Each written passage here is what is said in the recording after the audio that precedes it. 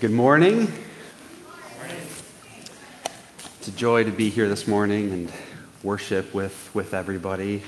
Today we will be in Genesis chapter 4, verses 1 through 16. Genesis chapter 4, 1 through 16.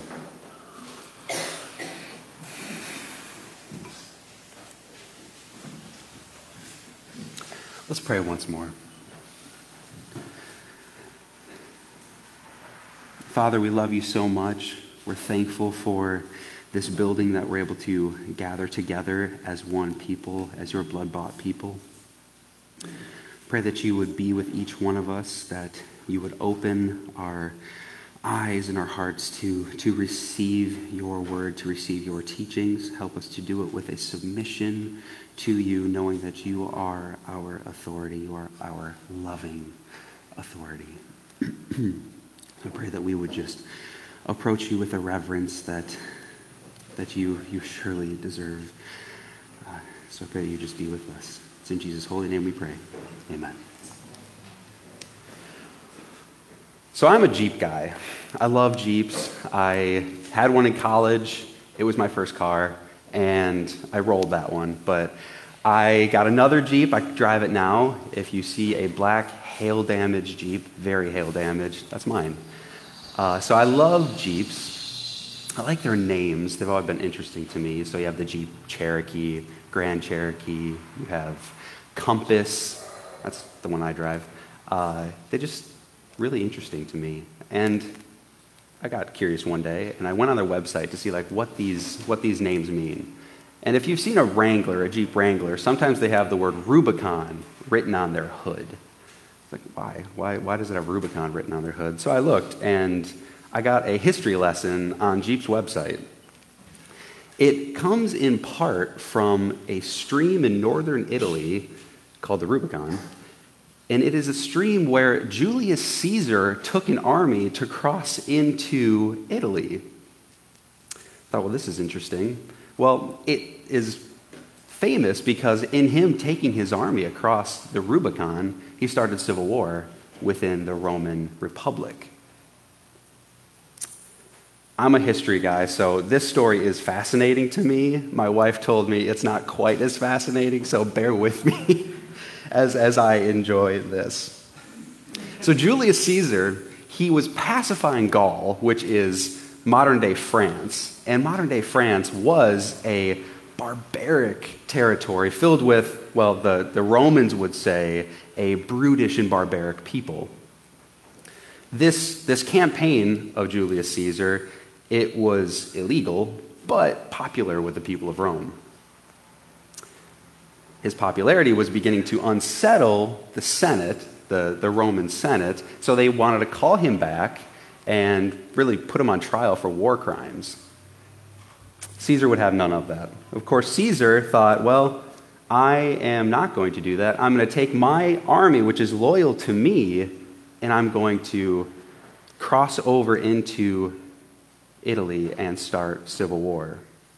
He decided to disobey orders, to go against the authority that was over him. Now, this decision, he knew, was one you can't turn back from. His famous saying when he crossed was supposedly, the die is cast. What will happen will happen. And what happened was the Republic turned into an empire. He himself would be assassinated not long after, and more war would dominate the years to come. Julius Caesar had no respect for the authority that was over him, and he refused to submit. We know as believers that there is some earthly authority that we have to submit to, but we know also that there is an ultimate authority, which is God our Father.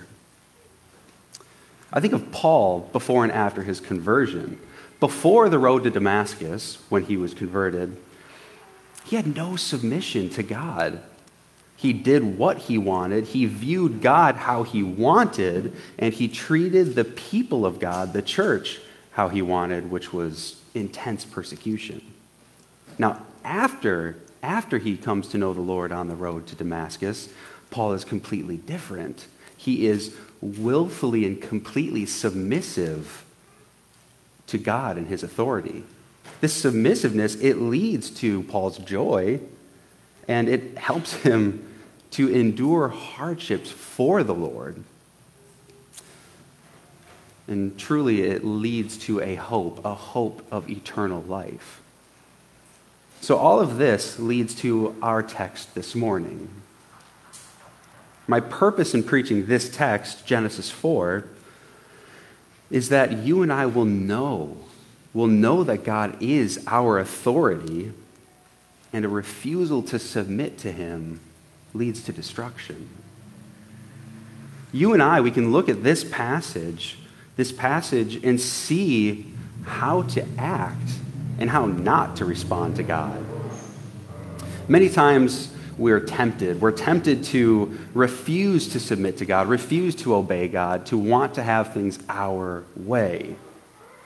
Now, the story of Cain and Abel, it's an example that we must submit to God. Let's read our text. Now Adam knew Eve his wife, and she conceived and bore Cain, saying, I have gotten a man with the help of the Lord. And again she bore his brother Abel. Now Abel was a keeper of sheep, and Cain a worker of the ground. In the course of time, Cain brought to the Lord an offering, the fruit of the ground, and Abel also brought of the firstborn of his flock and of their fat portions. And the Lord had regard for Abel and his offering, but for Cain and his offering he had no regard. So Cain was very angry, and his face fell. The Lord said to Cain, Why are you angry, and why has your face fallen? If you do well, will you not be accepted?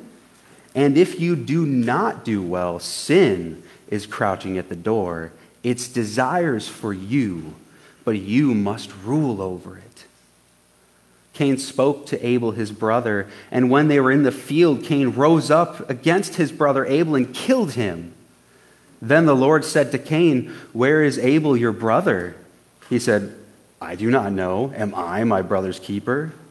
And the Lord said, What have you done? The voice of your brother's blood is crying to me from the ground, and now you are cursed from the ground, which has opened its mouth to receive your brother's blood from your hand. When you work the ground, it shall no longer yield to you its strength. You shall be a fugitive and a wanderer on the earth. Cain said to the Lord, My punishment is greater than I can bear. Behold, you have driven me today away from the ground, and from your face I shall be hidden. I shall be a fugitive and a wanderer on the earth, and whoever finds me will kill me. Then the Lord said to him, Not so. If anyone kills Cain, vengeance shall be taken on him sevenfold. And the Lord put a mark on Cain, lest any who found him should attack him. Then Cain went away from the presence of the Lord and settled in the land of Nod, east of Eden.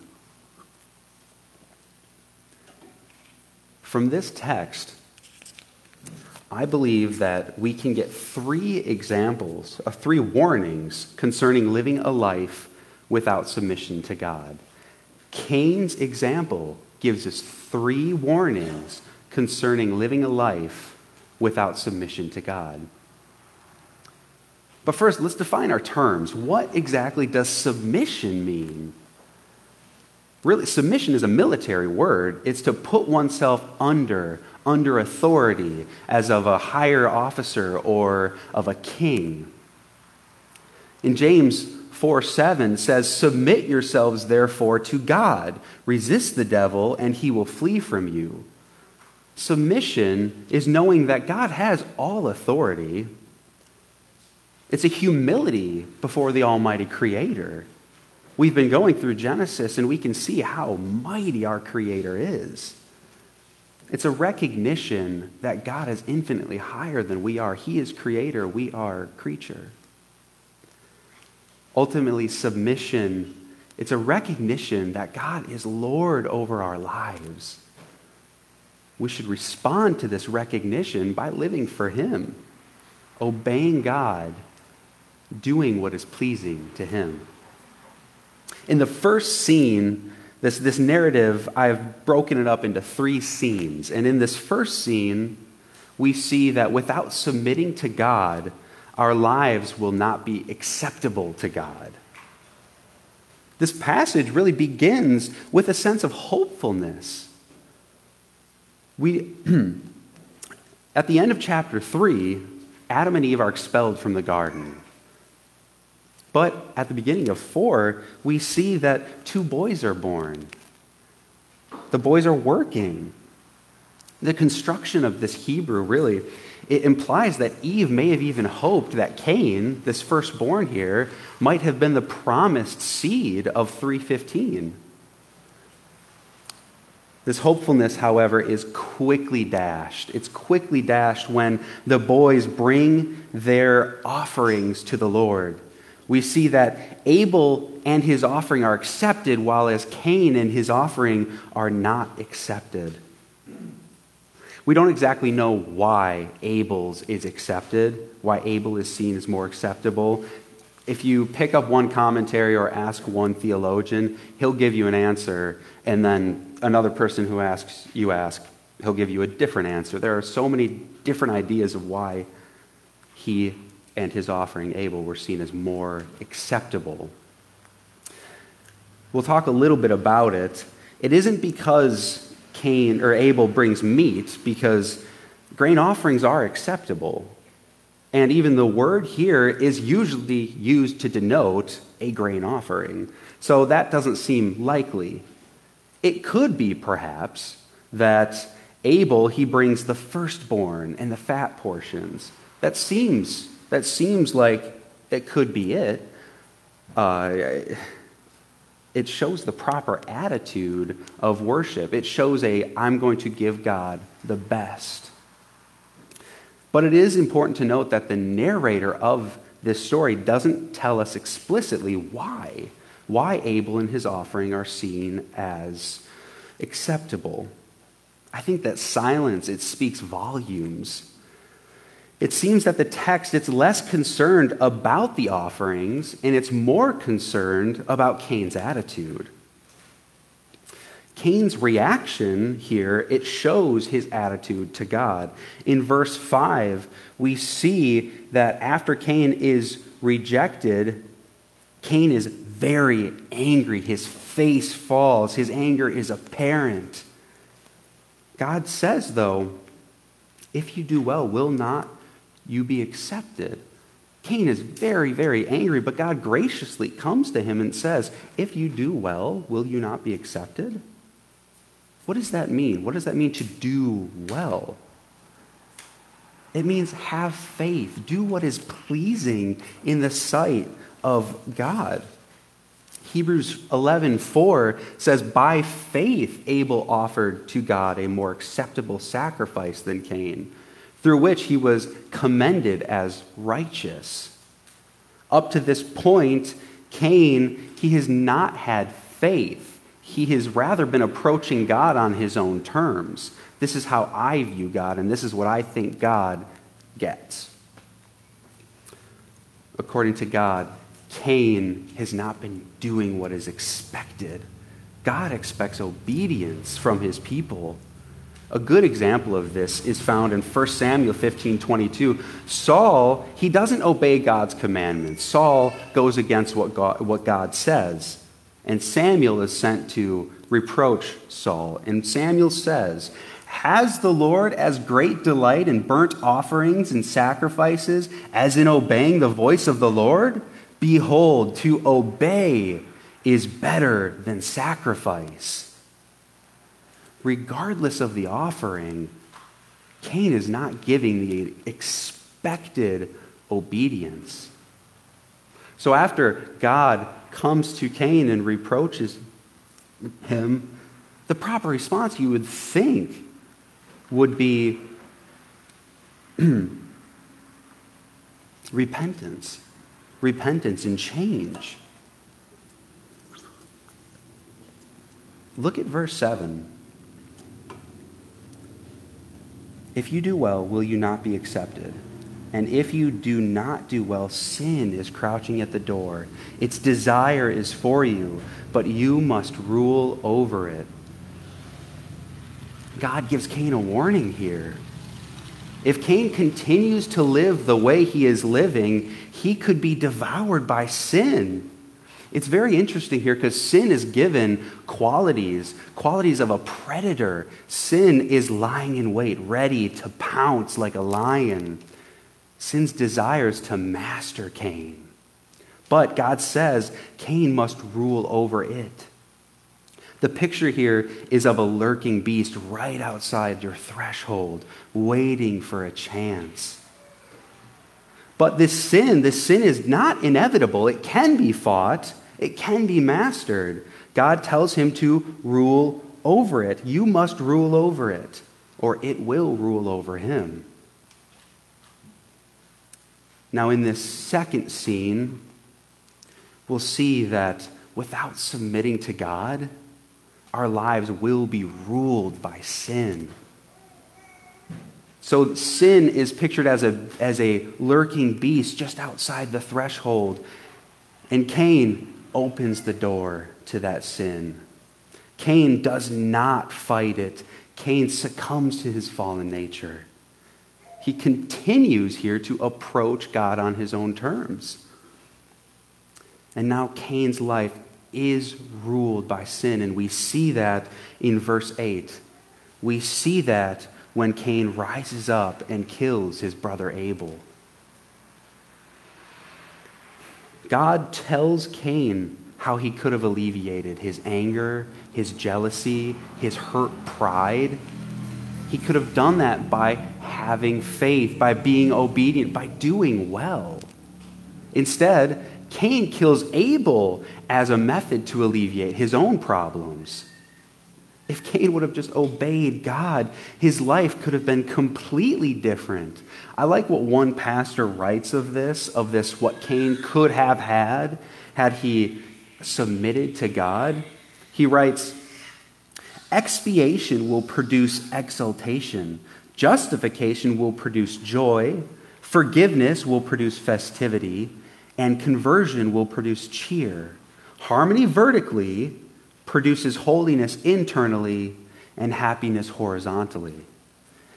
This is a really good summation, really, of the life and the change in a believer when they come to know God, when they submit to God.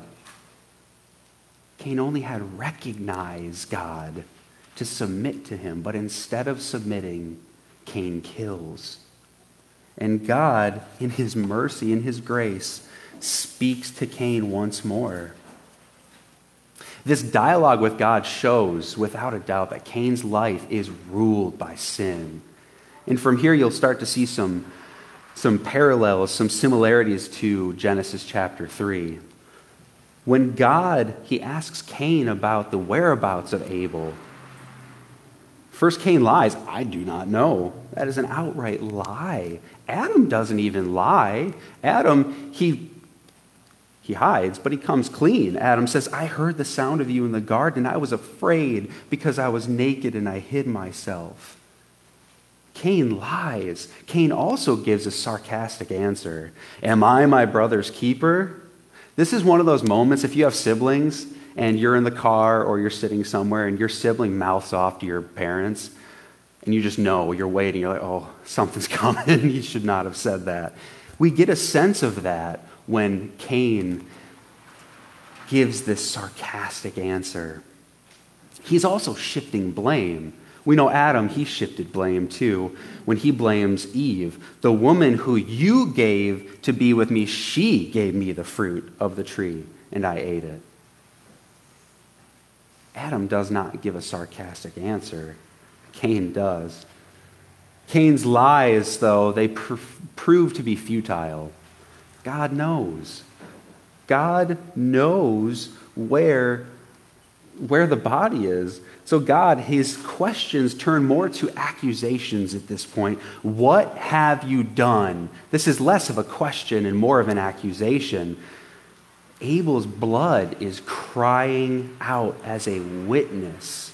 There is a witness to Abel's death. This is the same cry that we see numerous times throughout the Old Testament.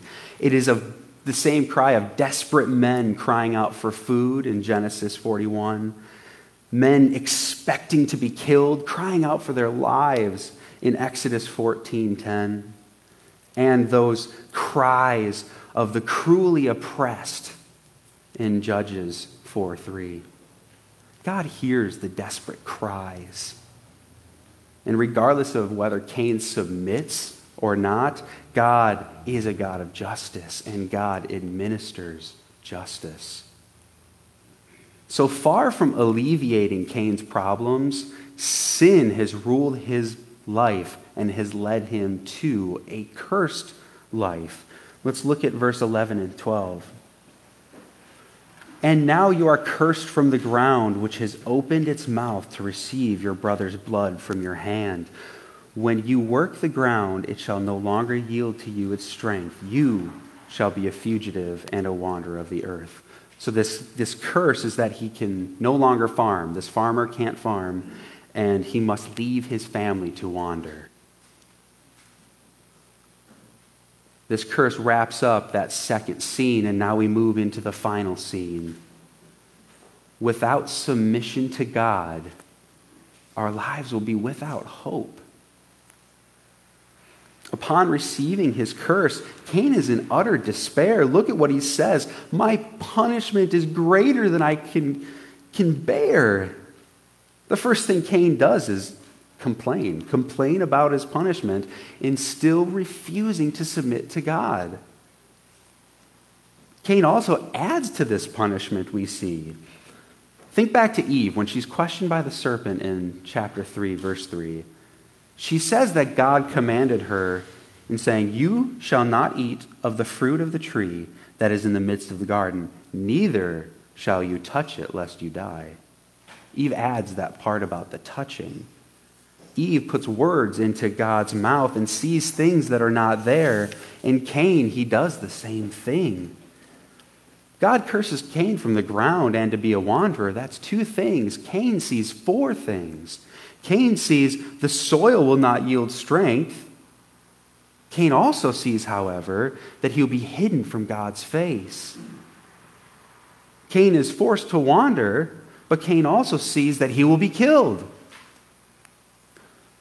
Despair and refusal to submit to God gives way to hopelessness.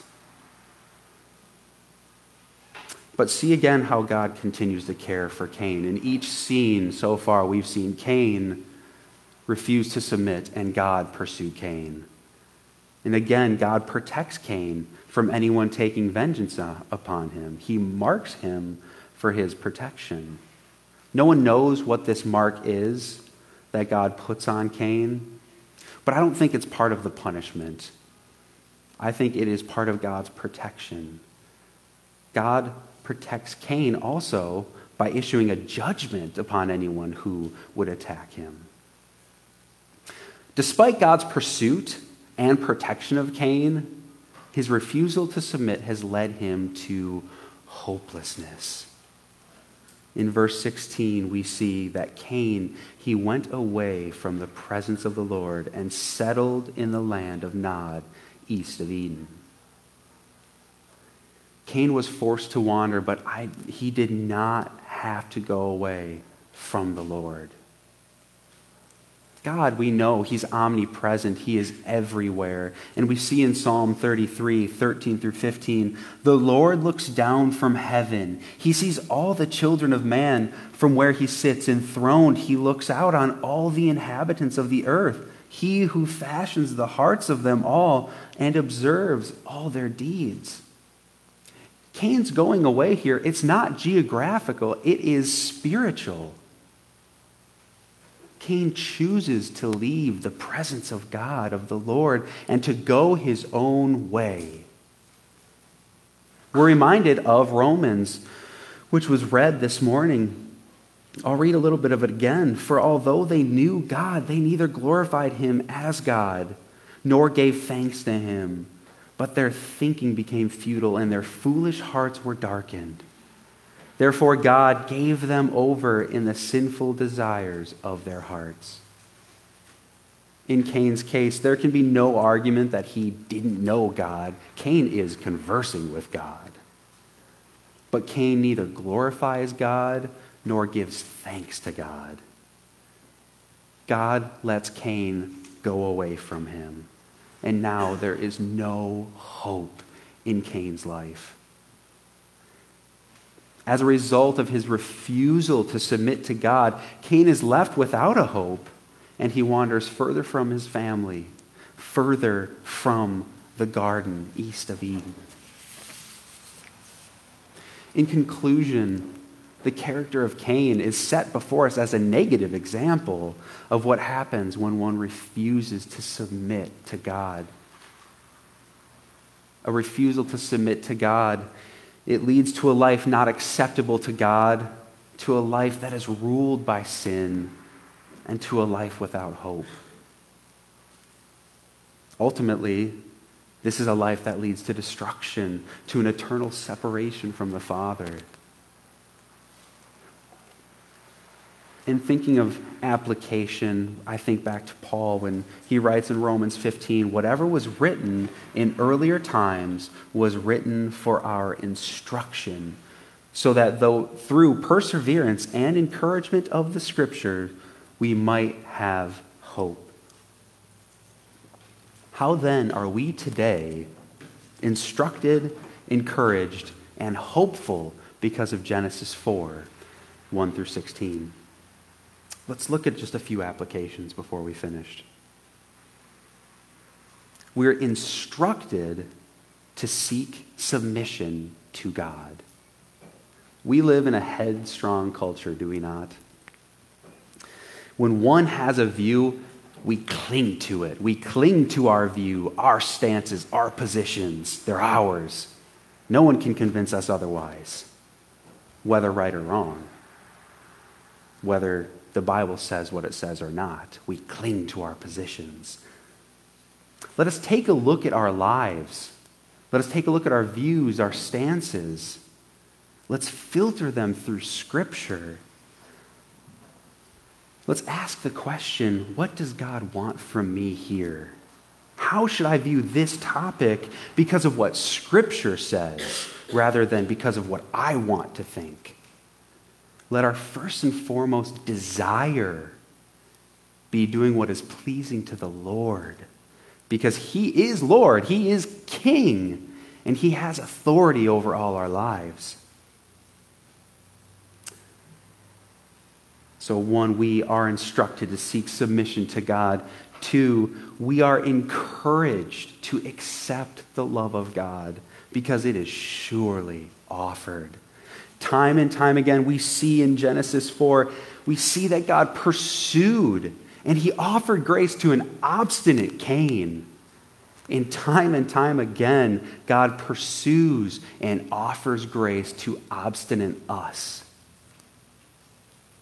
When we fail, when we mess up, when we do not do the good we want, but the evil we do not want is what we keep doing, as Paul says, when that happens, we do not need to flee and hide like Adam. We do not need to lie and get angry like Cain.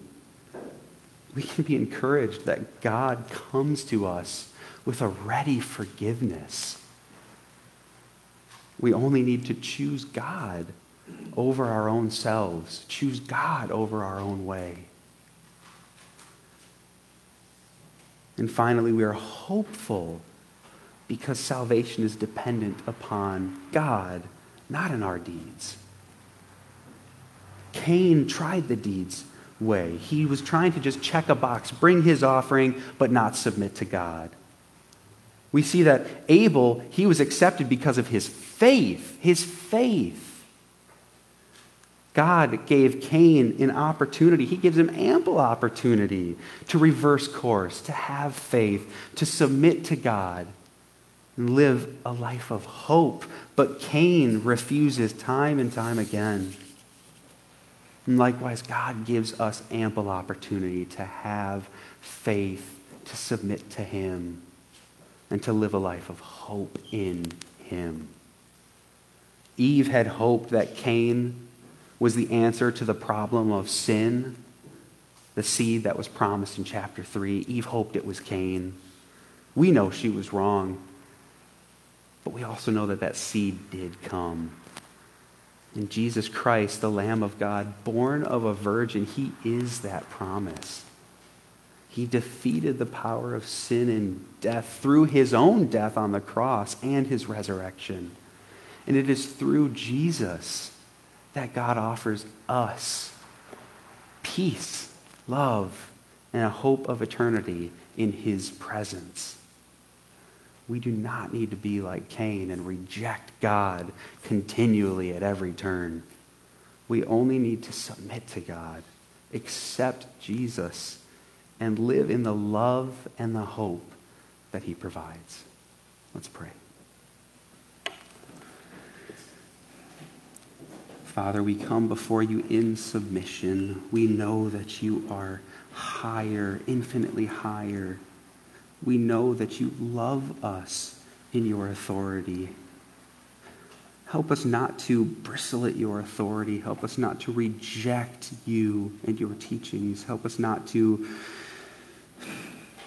dislike your word. I pray that you would help us accept it, love it, and live for you because we know it is for our good. I pray that we would be instructed by Cain's example and that we would turn to you as you pursue us, Lord. It's in Jesus' holy and precious name we pray. Amen.